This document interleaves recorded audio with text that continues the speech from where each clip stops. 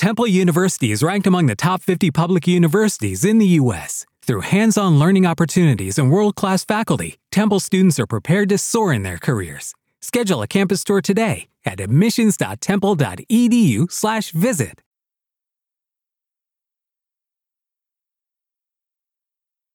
Hello, everyone, and welcome to a special edition of Lords of Limited. We've got some M20 Preview cards for you here today, Ethan. What do we got?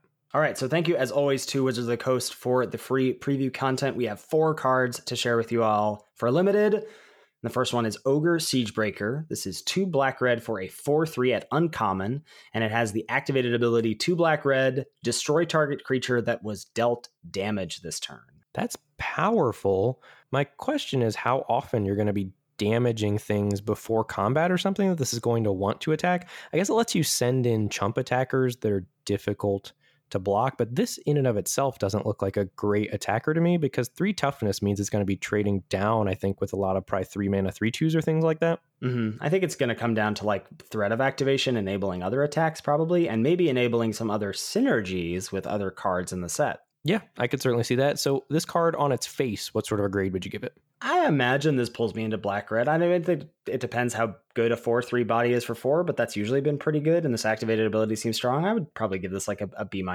Yeah, I think that's where I'm at for now. Moving on to our next card with some synergy, we've got Heart Piercer Bow. This is a reprint, 2 mana for the artifact.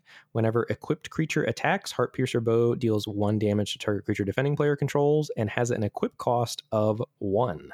So you just slap this Heart Piercer Bow on the Ogre, it goes in, it deals the damage to something, and then it finishes it off. That's pretty insane.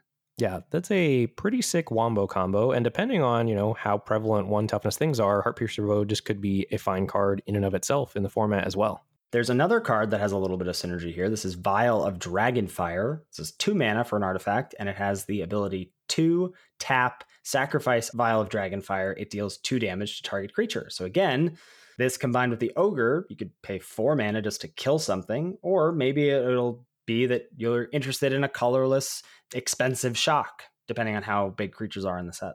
Yeah, I think generally you would not be happy to pay 4 total mana for your shock effect, but certainly if there are key creatures with 2 toughness that you need to take out, could be willing to come in out of the sideboard, and or if you just have a lack of removal in general, sometimes you might just have to suit up a Vial of Dragonfire, but I think in general I would be unhappy to put that card in my deck.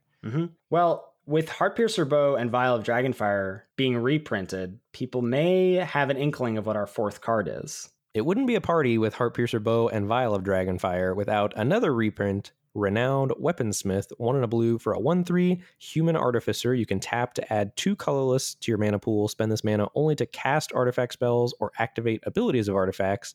And then Renowned Weaponsmith, you can pay blue, tap it, search your library for a card named Heart Piercer Bow or Vial of Dragonfire, reveal it, put it in your hand, and then shuffle your library. So you got this Weaponsmith that's going to build you your weapons to break the siege with your Ogre Siegebreaker. I mean, it's interesting to me to see these across the Grixis colors, like that they're not all together, but I guess the Ogre ability being in blue wouldn't really make much sense. So I'll be interested to see, Renowned Weaponsmith is at uncommon. These 2 other artifacts are at common.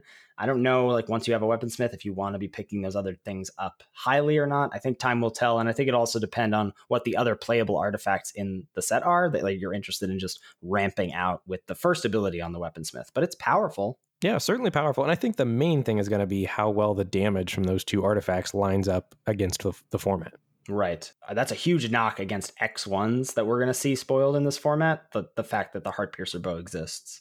Yep, hard agree. I think the card I'm most excited about those is Ogre Siegebreaker. That looks sweet. I think the applications for chump attacking and holding up threat of activation on the Ogre Siegebreaker sounds pretty strong to me. Agreed. All right, that's going to do it. Thank you all for tuning in to our special announcement for our M20 previews, and we will catch you next week for a regular full episode of Lords of Limited. You've worked hard for what you have. Your money, your assets, your 401k, and home. Isn't it all worth protecting? Nearly 1 in 4 consumers have been a victim of identity theft. LifeLock Ultimate Plus helps protect your finances with up to $3 million in reimbursement.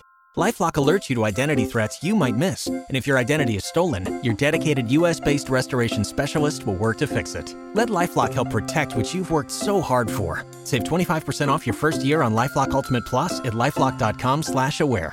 Terms apply.